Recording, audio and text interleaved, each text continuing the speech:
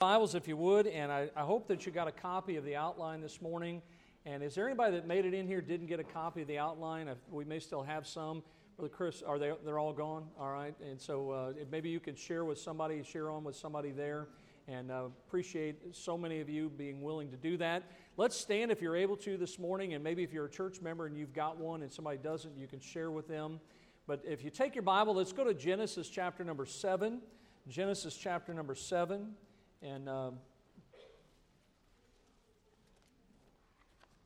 Genesis chapter number 7 this morning. Got a couple back there? Raise your hand if you didn't get one. He does have a couple back there. Here's one here. Keep your hand up.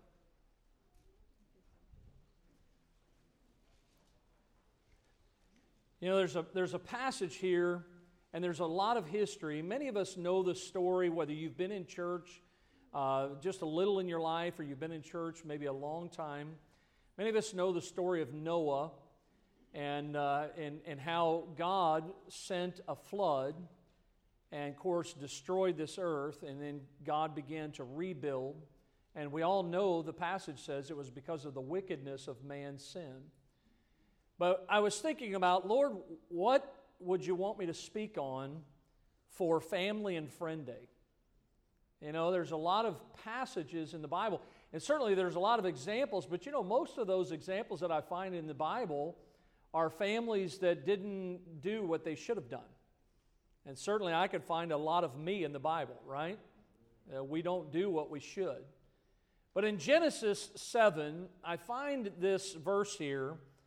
In Genesis 7, in verse number 7, the Bible says, "And Noah went in, and his sons, and his wife, and his sons' wives with him, into the ark because of the waters of the flood." And just think about that for a minute. Noah went in to the ark. His wife, his sons, and his sons' wives. There was 8 of them. They went into the ark, and we all know that they were safe, that they survived the flood. And let's pray this morning. Lord, thank you for this opportunity, and I thank you for family and friends. But Lord, when I think about the goodness that I know in my heart, it comes from you, from our Heavenly Father, from Jesus, who is a friend that sticketh closer than a brother. And I'm thankful this morning for our guests, certainly thankful for our church, but Lord, I'm thankful for your word. Now bless it this morning. May your word be clear. Lord, may you speak to hearts. In Jesus' name we pray. Amen. You may be seated. Thank you for standing this morning. You see that this verse, Noah went in, and his sons and his wife, and his sons' wives with him into the ark. We all in our lives, you know what we hope for? We hope for long relationships, lasting relationships. A lot of us can think about relationships that we've had along the way with this person, that person, that may have only lasted for a short period of time. But all of us want a long relationship. I was thinking about how a man was asked, how has it been to be married to your wife for 40 years? And the man's reply was, "It seems like 5 minutes." And the person said, 5 minutes? Really? And he said, "Yeah, 5 minutes underwater." Now, I hope that's not how your marriage feels. We have a couples retreat coming up in about a year. We'll get you in there. But you think about it, how all of us hope for a relationship. And I pray that your relationships, whatever they may be, with whoever they may be, that you don't feel like you're drowning in those relationships, that you're needing some sort of resuscitation. You know, even at church. I think about a church, and it's neat for me as a pastor to see people starting to develop relationships with one another. You know, as we develop relationships, you know what happens? A church starts to grow. A church gets stronger. It's a wonderful thing to see relationships, and all of us want to someday have someone to sit on the porch and rock away with in our old age. We all need relationships. Every last one of us need family and friends. And when I look at Genesis 7, I see this passage, and I have to go back in my mind because for the sake of time this morning, and I think about this massive project that God gave to Noah. Now, can I remind you that this project God gave to Noah was before God ever caused it to rain. There were no Home Depots or Lowe's. And God said, I want you to build an ark. God gave him the specifications to build this massive boat that would float once the waters would start to come down and cover the earth. And Noah began to build. Now listen, this wasn't a little project. Noah built on this ark for over 100 years. Now some of you wives right now are thinking, yeah, my husband's getting close to that record. He's got a few projects around the house he's been working on about that long too. But for 100 years, think about it. Now, people lived a little longer back in those days, but for 100 years he had been building on this ark, and the miracle is not that he finished the ark. Now, truly that would be a miracle to finish a project of that size, that magnitude. That would be a miracle, but the miracle wasn't that he finished the ark. It was that his wife and his children got on the ark with him after having spent 100 years building that ark. Now think about it. You ever done a project at home? I mean, I've done a lot of projects. My background was in construction, but guess what? I'm the jack of all trades and the master of none. Okay, I like to mess with this, mess with that, and sometimes it turns out, sometimes it doesn't. You can ask my wife and my daughters. One day we wanted to put a new ceiling fan up in our house. And my thought was, I can do that. So we bought a ceiling fan, and we got the thing out of the box, and I started, and men don't read directions. We don't need directions. I mean, that's what we have a wife for, right?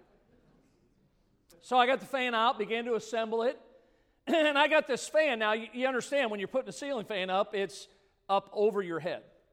So I'm standing on a bed, and I've got this ceiling fan, and I'm trying to hold it up, and I'm trying to screw it into place, and I'm struggling with this thing, and I'm pushing with every bit of might that I have. And I'm like letting my wife have it, my daughters have it, and it's their fault that this fan is not going up the way it should. And it's a miracle. That's just one of many things that I tend to sometimes get to blame other people when things don't go right. It's a miracle that my wife and my children still talk to me. Now, when I tell them, hey, listen, I'm thinking about building this, they all went, psh, They're gone. They're like, find somebody else to help you on that one. But, it truly is a miracle that for over 100 years, this family, Noah and his family, worked together. They spent time on this, and somehow now think about it, after 100 years, they still had a relationship with each other. Say, how do you know that? Well, when Noah finished it, he said, I'm getting on board, and guess what happened? His wife said, I'm with my husband. I believe I'm going to get on. And his sons and their wives, they got on. It's a wonderful thing to see the relationship that they had. And when I think about, again, churches grow because the relationships are built. In the Bible, in the story of the prodigal son, we talked about that in Sunday school this morning. Here's what happened. The youngest son came and said, look, I want what's mine. And he demanded of his father. The Bible says he took it, he went out, and he wasted it on riotous living. The Bible says when he had spent all, he came to himself. He realized, hey, look, even my father's servants have it better than I do. I'll just go back to my father, and I'll just be one of his hired servants. And you know what happened when he started to head towards the house? He had a father standing there who was saying, welcome home. You see, there was still a relationship that was there. That father still loved his son in spite of the sin and in spite of how he had wandered away and the heartache and the grief that he experienced. Hey, look, when you study in the Bible in the Old Testament, here's what you find is that there was a man by the name of Moses, and God said to Moses, I want you to come up to this mountain, and I've got something I want to give you. He gets up there, and God gives him, the Bible says that he wrote it with his own finger. We call it the Ten Commandments. Now, the truth is, there's about 613 commandments. Oftentimes, we focus on those 10. But when you look at those 10 commandments that God gave to the man of God, the Bible says in Exodus 13, verse 18 of verse chapter 31, he gave unto Moses, when he had made an end of communing with him, upon Mount Sinai, 2 tables of testimony, tables of stone, written with the finger of God. Now you think about that. I mean, folks, look, I can take a chisel and a hammer and I can chisel something into a stone, but I can't write with my own finger. Only God can do that, you know. I don't know what kind of pen you would call that, but it's good. And so God gives these 10 commandments. Now look at me for a second. A lot of times when we think about it, we think 2 tables, we think 10. So we think there's 5 on one, 5 on the other. But the reality is that there was 4 on one and 6 on the other. Because the first 4 of those commandments, they actually deal with God's relationship to man and man's relationship to God. We call that vertical relationship. The second table had 6 commandments on it, and those 6 commandments deal with man's relationship with man. That's what we call a horizontal relationship. So watch this. If this relationship is right, then this relationship will be right. See, a lot of times we wonder why we don't have lasting relationships, why we don't have more friends. It's because we don't have the right relationship going this way with God. And when you think about it, it's not a people problem, it's always a God problem, meaning that there is something that is not right between us and God. In other words, all of our relationships, whether they're vertical relationships with God or horizontal relationships with man, all of our relationships have some key ingredients that are going to help us to have lasting relationships. Now, as family members and friends, I want to give you what some of those key ingredients are that I think Noah and his family had. And I hope you have them. Look at the first one there in your notes this morning. Real family and friends laugh with you. Real family and friends laugh with you. The Bible says a merry heart doeth good like what? Like a medicine. Some of you need some medicine. I'm not prescribing opioids this morning. I'm saying some of you need to get the joy of the Lord. You need to get a smile on your face. You need to have a merry heart. The word merry means light, not heavy. Lightheartedness. The Bible says, he that is of a merry heart hath a continual feast. I mean, look, when a Christian comes into a room, if that room, and many times they are because people don't know Christ, many times rooms are very serious, very sad. You know what should happen when a Christian comes in? The room should brighten up. You know, as a Christian, and you can say, my pastor said this, you should be the life of the party. I mean, seriously. Because you have hope. You have the Lord. You should be able to enjoy life because you know the Lord. I heard about a man who went to a monastery to be a priest years ago. And they told him when he got there, they said, now here's the rule. They said that you can only say 2 words every 5 years. So the man thought about that. He lived quietly, meditating, thinking, praying. After 5 years, they asked him if he had anything to say. And he remembered the rule, so he said this, bed hard.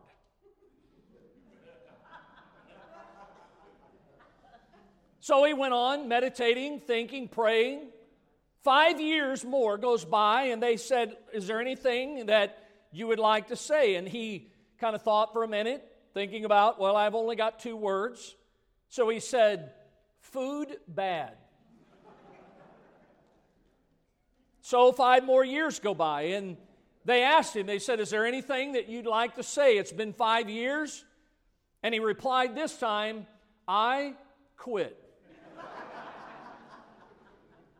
To which the father said to him, he said, well, I guess so, because all you've been doing is complaining since you got here. There was a man that died. He went to heaven. When he arrived, there was this great big long line when he got there. And he saw this big long line. He saw the pearly gates. There were thousands of men standing in that line. He kind of noticed that there was a sign where the line was that said, henpecked men here.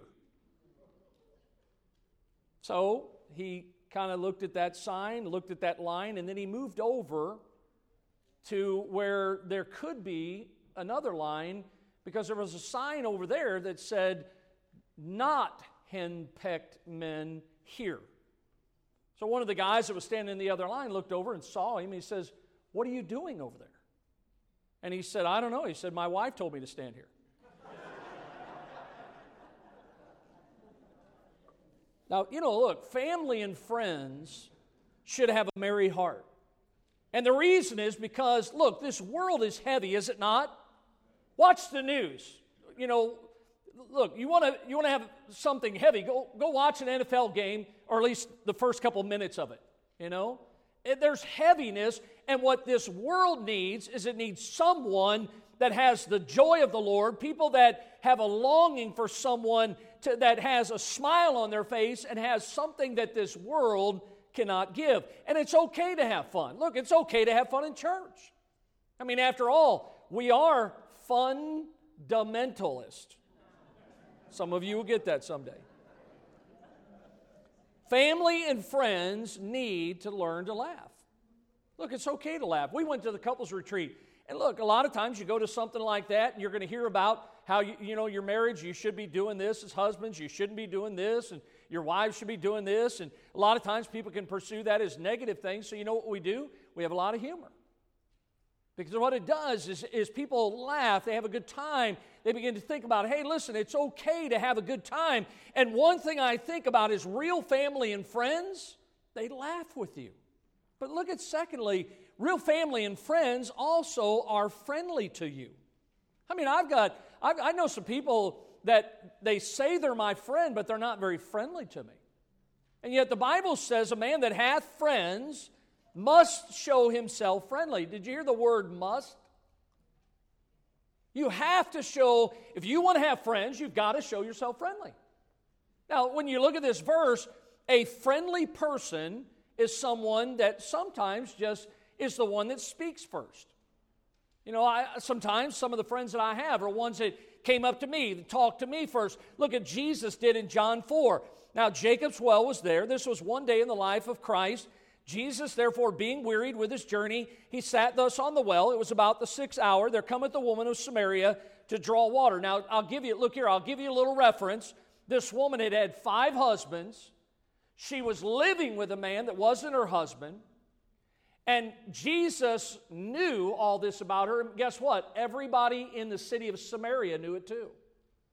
And if you research it out, there was a reason why she came to the well at that time of the day, because she didn't want to be there when other people were there, because other people looked down on her. Other people thought, hey, I'm better than you. By the way, none of us are better than others. It's by the grace of God. But yet Jesus saw this woman, and yet he was truthful with her. But when she comes to the well, look at this. He, as a friend, spoke first. And here's what he says to her, give me to drink. He was a friend to her. When no one else was a friend, Jesus was a friend. And the truth is that oftentimes we don't have friends, and here's why, because we're not friendly. We need to be friendly to everyone. Listen, that includes everyone. There's not anyone that you shouldn't be friendly to. Sometimes when I go out in public, you say, Pastor, are you really like that? Absolutely. I'm friendly to everybody.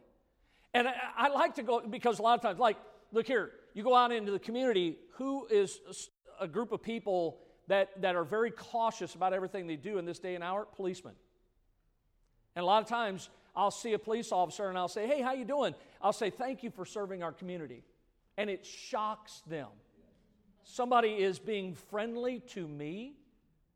And a lot of times I look around, waitresses. You got one thing on your mind, fill your belly. You know what I think about? She's probably a single mom, got children at home, and she's probably scraping by.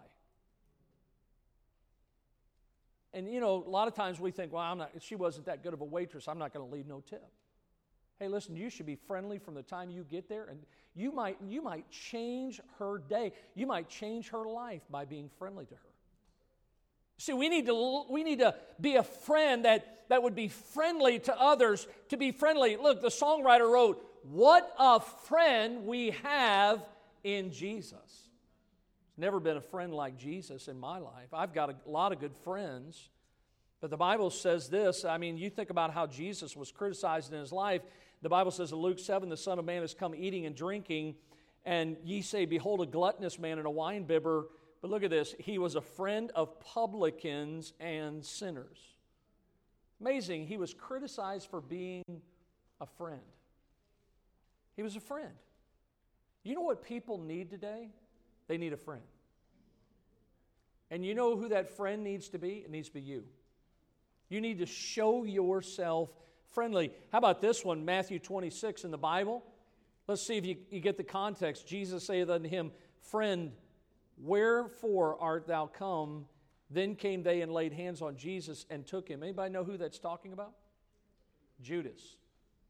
Or Judas Iscariot, the one that betrayed the Lord, that was with him all those days. And what did Jesus call Judas who betrayed him? Friend. That's what he called him. It's amazing how Jesus looks beyond, and he's a friend to everyone. And without a Barnabas, listen, without Barnabas being a friend, I don't think we'd know the Apostle Paul the way we do. Barnabas reached out. He was a comfort. He was an encouragement. He was the son of consolation. And listen, real friends and family members, they laugh with you. They're friendly with you. But look at thirdly, real family and friends love you. Can I say it this way? They love you no matter what. Some of us are easier to love than others, aren't we? But yet we need to love one another, even as Christ has loved us. 1 Corinthians 13 is oftentimes called the love chapter. It's a tremendous chapter in our Bible. But when you look at it there in verse number 8, it says, charity never what? Faileth. Charity, love. It never fails. Love is seeing a need and meeting that need. I mean, look, folks, we'll talk about that tonight. There are people that have needs greater than our own, but a lot of times we focus on ourselves. Well, you don't know what I'm going through. You don't know what I have had to endure. You don't know how I've had to do without. Look, folks, I'm going to tell you something. When you understand what joy is, it's Jesus, others, and then you. You take the focus off yourself. Charity never faileth. The Bible says, and now abideth faith, hope, and charity. 3 things the Bible names in that same chapter. These 3, but the greatest of these is what? Charity. The greatest of these is charity. People around us need something, and the question this morning is, do you care? Look what it says in 1 John 3:17. Whoso hath this world's good, and seeth his brother have need, and shutteth up his bowels of compassion from him, how dwelleth the love of God in him? I heard a true story about a wife. She had a husband that did not know Christ as his Savior. He was not a saved man. According to the Word of God, if we're without Christ, we are condemned, the Bible says. And she was very concerned about her husband because of his health. And she knew that if he died in his sin, that he would not go to heaven, that he would go to hell. And so she thought for a little while, and she thought, how can I get through to my husband? I mean, she had talked to him about the Lord many times. And so she came to the conclusion, here's what I'm going to do. She started cooking him all of his favorite meals. When he came home from work at the end of the day, she met him at the door, and she was dressed nice. She had on perfume. She had food ready, supper ready when he came home. Afterwards, she took him into the living room and she set him in his favorite chair. She took his shoes off and she began to rub his feet. Just every day, he'd get up in the morning and his lunch would be made for work, and he would grab his lunchbox, not really thinking about it, go off to work. He'd sit down at lunch and he'd open his lunchbox, and in his lunch was a nice lunch that she had prepared with love and kindness, but there was a note that said, "Hurry home tonight, I'll be waiting for you." And he saw that note and he thought, boy, I can't wait to get home. And this went on for about 2 weeks. She cooked for him, met him at the door, was nice to him. And she thought, surely this is getting through to him, but there was no indication from him. After about 2 weeks, he said to her, I don't know what's going on. He said, you've been treating me like a king. He said, why? And she said to her husband, she said, it's simple. She said, I'm saved. I know the Lord is my Savior.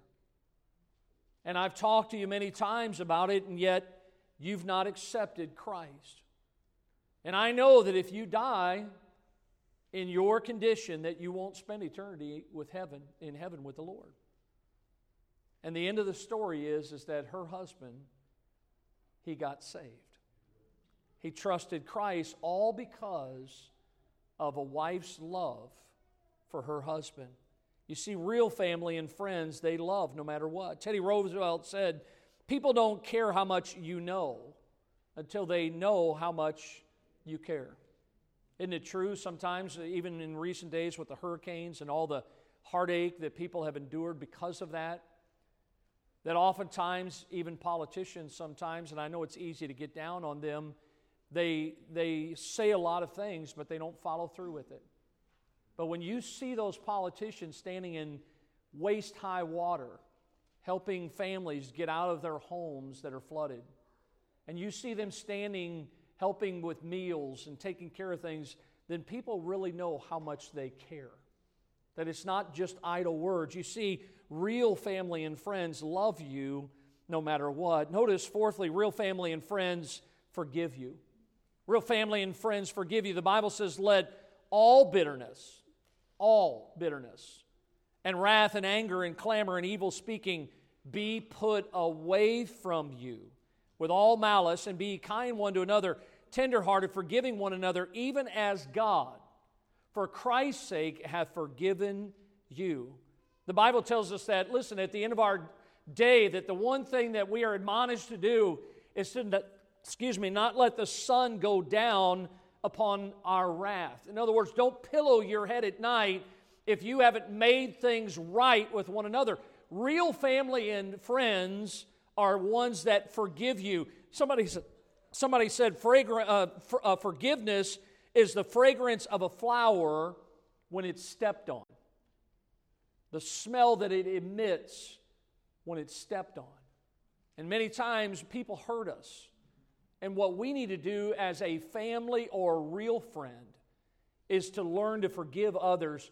2 little boys were fighting, oftentimes like little boys do. These 2 little boys had gotten into it. It was a knockdown, drag-out. And the next morning, Johnny, one of those boys, he got his stuff and he began to run out the door with his ball cap in his hand, and he started to run out the door heading for Bobby's house. And his older brother, one of his older brothers, kind of looked at him and he was teasing him. He said, I thought you and Bobby were through. I thought you weren't going to have anything to do with each other anymore. That's what you said yesterday. And Johnny paused for a minute, and a smile came to his face, and here's what he said to his oldest brother that was teasing him. He said, Bobby and me's good forgetters. We're good forgetters. And that's what we need to learn to do, is just be a good forgetter. You know why? Because Satan wants to hurt us. Satan doesn't want us to have lasting relationships. Satan doesn't want us to have friends or have a good relationship with family members. Hey, listen, don't you think some things happened on that ark that Noah and his family were on all those days? Don't you think that they learned to forgive one another? And you and I, we need to be people that would not be bitter with one another, and especially not bitter with God. Somebody said about a marriage, they said that a great marriage is made up of two good forgivers. Two good forgivers. Forgiveness is deciding to live with the pain somebody has already inflicted on you. Learning to live with it. You see, the more people that we have in our lives, guess what? The more problems. And you know what we need? More forgiveness. We need to learn how to forgive one another. That's what Jesus did. When Jesus hung on the cross on Calvary, and there was blood running down his body, the Bible says in the Old Testament that his visage, his demeanor, who he was so marred that you couldn't even recognize who he was. And yet, these are the words that Jesus said when he hung on the cross. Father, forgive them.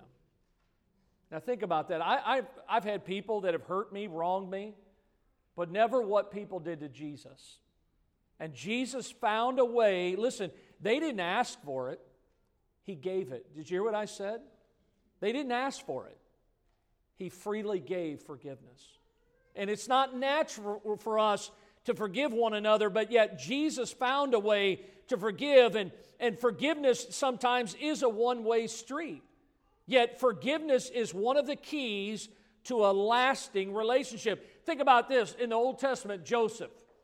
Joseph lost 13 years of his life.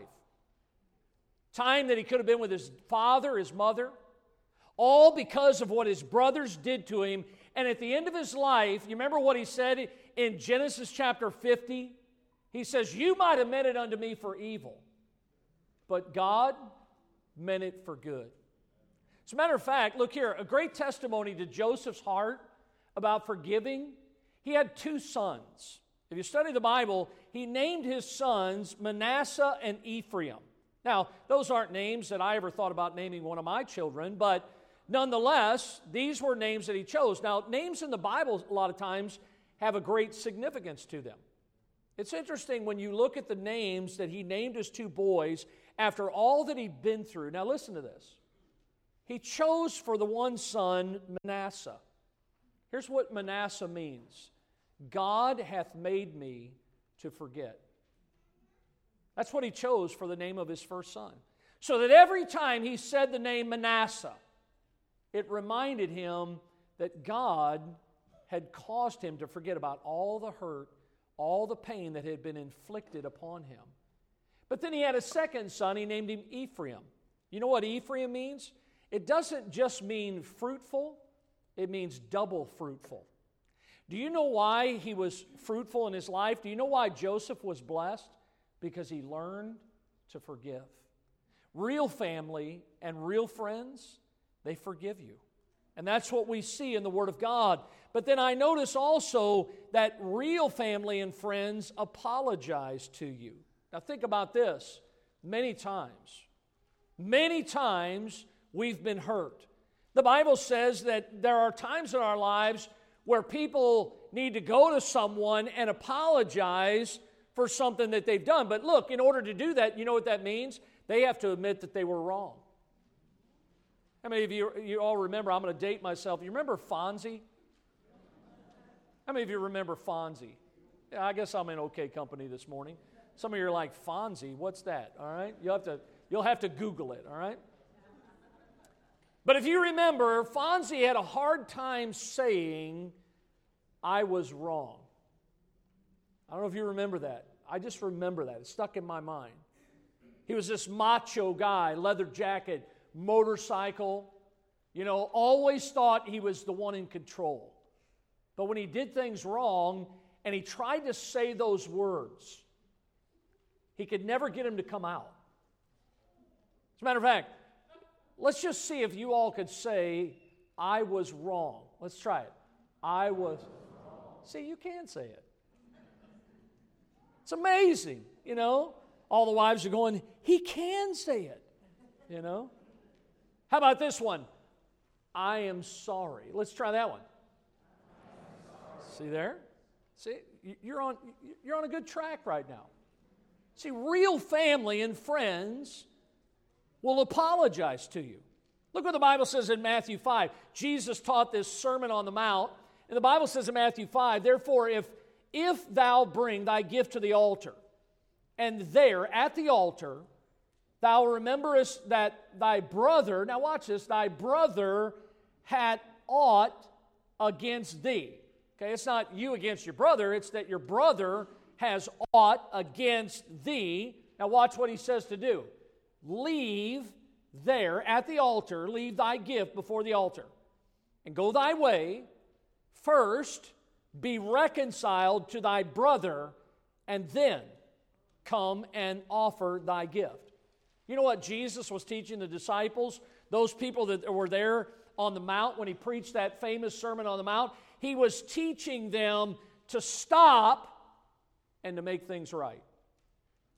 And I think in a room this size and a crowd this size, that certainly there are some that probably ought to just stop in their lives and make things right with someone else. Say, how do you know that I have? I don't. But I have learned in my life, and I have said it more times than Fonzie, I am sorry. I was wrong.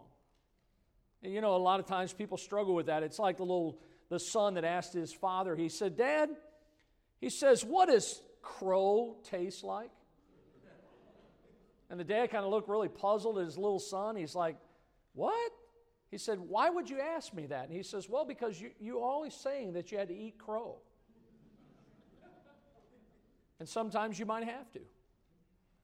But folks, real family and friends apologize. Romans 15:1, when we then that are strong ought to bear the infirmity of the weak and not to please ourselves. Is there someone that needs to hear an apology from you? Is there someone that you need to go to make things right? I can tell you this, look, study it out. Couches were not invented for husbands to sleep on. Study it out. I told my wife when we got married, I said, and I know this was dangerous early on, but I told her, I said, I'm never going to sleep on the couch. Now I have,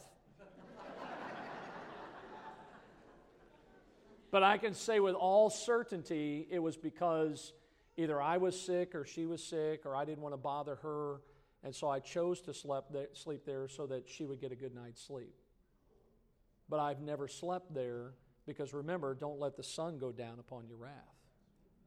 See, we need to learn, good family and friends, learn to apologize. And then last this morning, real family and friends praise you.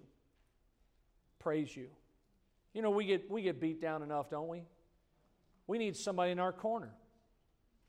You know, I don't know if I've ever seen a fighter, a boxer, you know, these martial art guys and all this stuff. And when I was a kid growing up, I used to watch a lot of boxing. I don't think I've ever seen a boxer or a fighter without someone in their corner. Someone there when they come back after every round going, hey, I think you ought to hang it up. You know, I think he's whooping you. You know, I mean, you know, I think he's got the best of you. They say, you know, hey, look, let's go another round. Let's go another round. And all of us need someone. Look what it says, as the fining pot for silver and the furnace for gold, so is a man to his praise. Folks, we all thrive on praise. You know, look, some of you guys, you're like, you amaze me. You're like, my wife cannot cook.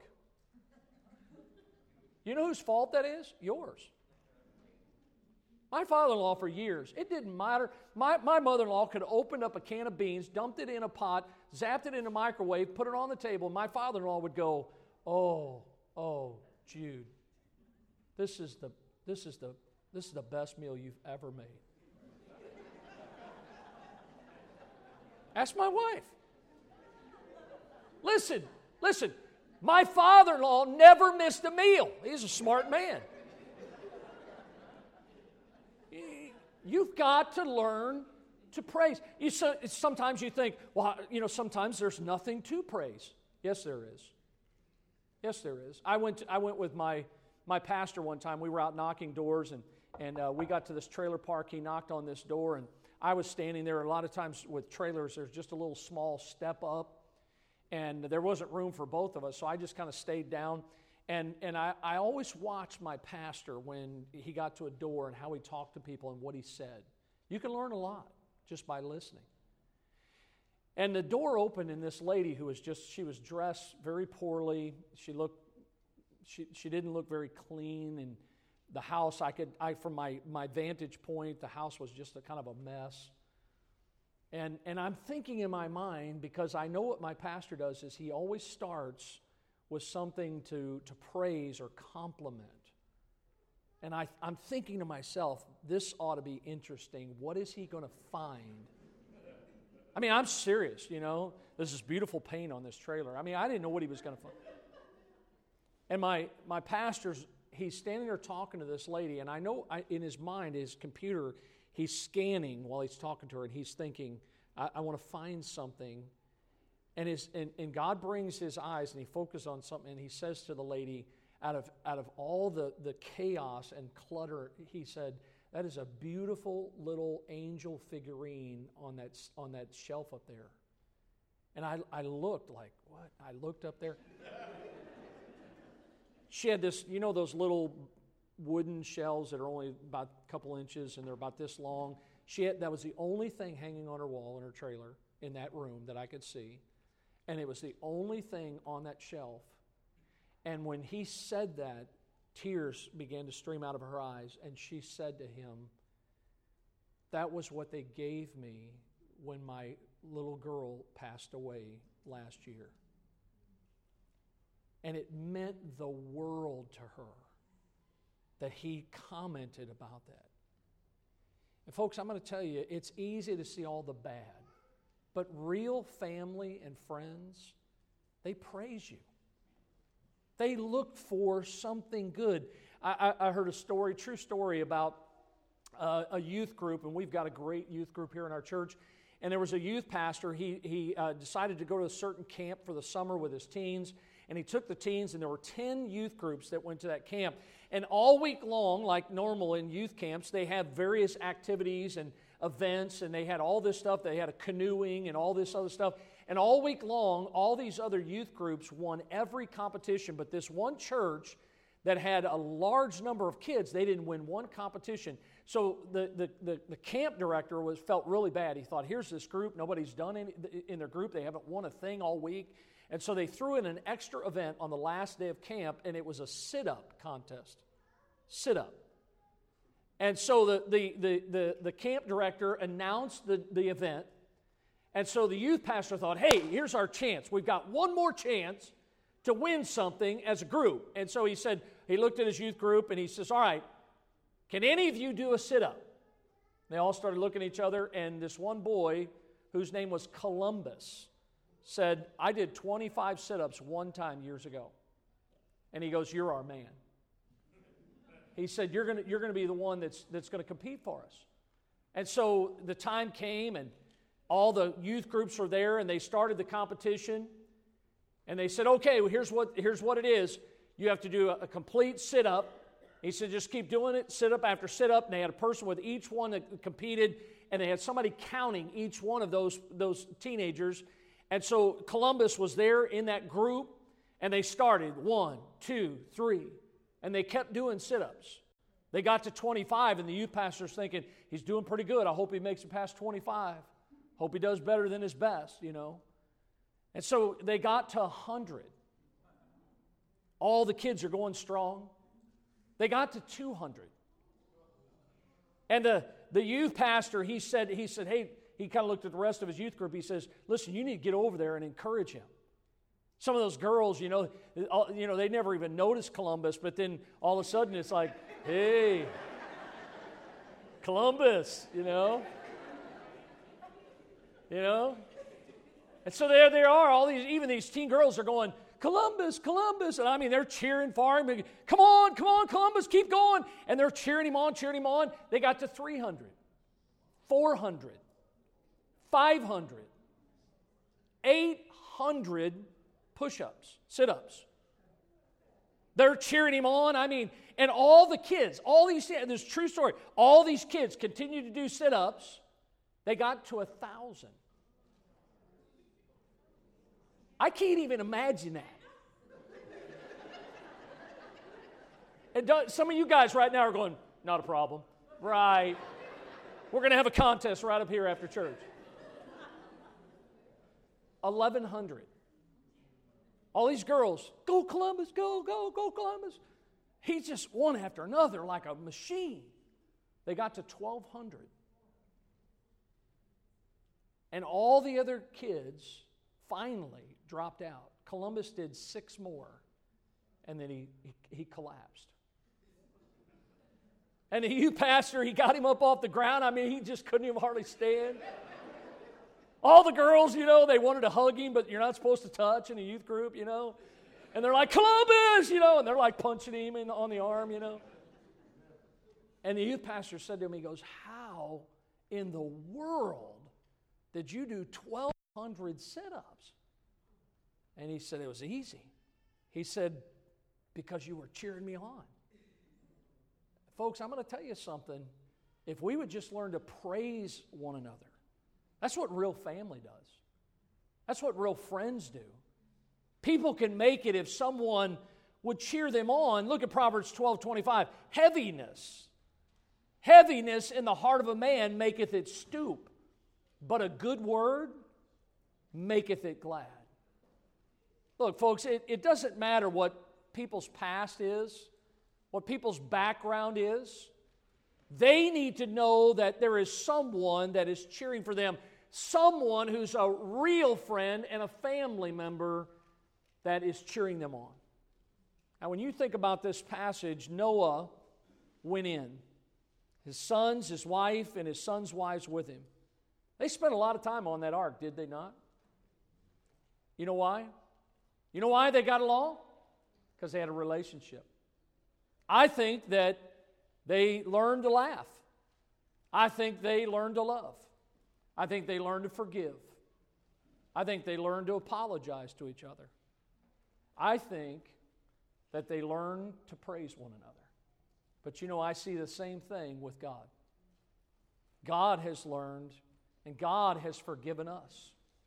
God knows what's in our hearts, and yet He still forgives us, does He not? You see, I see a wonderful analogy here, how that we have a real God. And listen, this morning, He's a real God that wants you to be a part of His family. And He has offered Himself as a real friend. That He has laid His life down so that you might have a home in heaven someday. Would you bow your heads with me this morning with our heads bowed and our eyes closed? I want to thank you for, first of all, being here today, and I want to thank you for listening so well. And with no one looking around this morning, I hope you have some family and friends, and I hope they're real.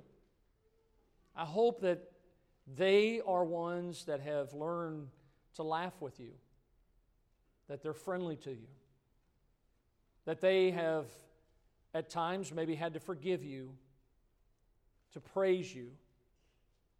But there's a God in heaven that loves you.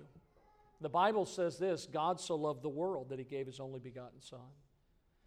And if you do not know Christ as your Savior, listen, God wants you to go to heaven, and He wants you to go so much that He sent His Son Jesus so that you can go there someday. And how many of you with our heads bowed would say, Pastor, if this was my last day on this earth, I have put my faith in Christ. I know that I would have a home in heaven because of what Jesus did. I've accepted God's gift of eternal life. Can you slip your hand up as a testimony that you know for sure? What a wonderful sight this morning. Thank you. You can put your hands down. Some of you, maybe this is the first time that you ever heard this. I was 20 years old when I came to the place that I realized that no matter how good I lived my life, that I couldn't go to heaven on my own merit, that the only way I could go is by trusting in one who is a real friend in Jesus.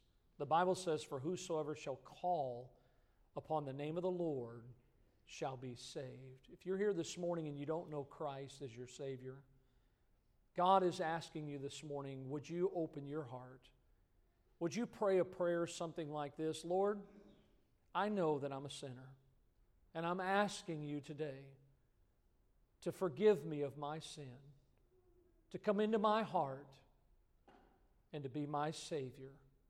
Again, something like, Lord, I know that I'm a sinner, and I'm asking you today to forgive me of my sin.